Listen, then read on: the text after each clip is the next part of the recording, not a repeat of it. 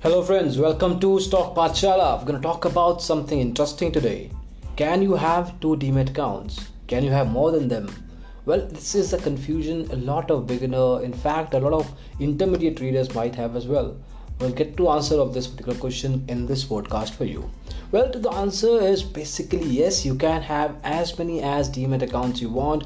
It basically comes down to the point that whenever you open up your PAN card to a different stockbroker, they can allow you to open a new demat account with them. However, you cannot open two demat accounts with the same stockbroker. That is one sort of limitation you are going to have. There are a lot of other questions people might have. Is it legal? Yeah, absolutely legal. Nobody, SEBI or any regulatory body stops you from doing that. You can have 2, 3, 200 demat account for that matter. There is no problem. Are there any problems related to multiple demat accounts? Well, there are a few. You might have to pay multiple AMC, annual maintenance charges. Well, you have to track each individual demat account as well. At the same time, if you are not using a particular demat, you are basically paying up for things that you are not using. So for that matter, you'll have to be very closely monitoring all the accounts that you have.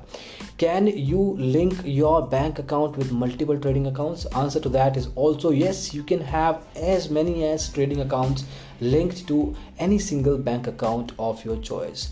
Do you have to close any of the existing demat account before you open a new one? No, you don't need to do that. You can run all these accounts in parallel to each other. Do you need to open multiple trading accounts for multiple demat accounts? Not really. You can have multiple trading accounts connected to a single demat account if you want, and the other way around. So that's the way it works. Can you open two demat accounts with the same stocker? As we told you initially, you cannot do that. That is the only limitation you're gonna have with this whole concept. Is it safe to keep my shares with various stockbrokers through multiple demat accounts?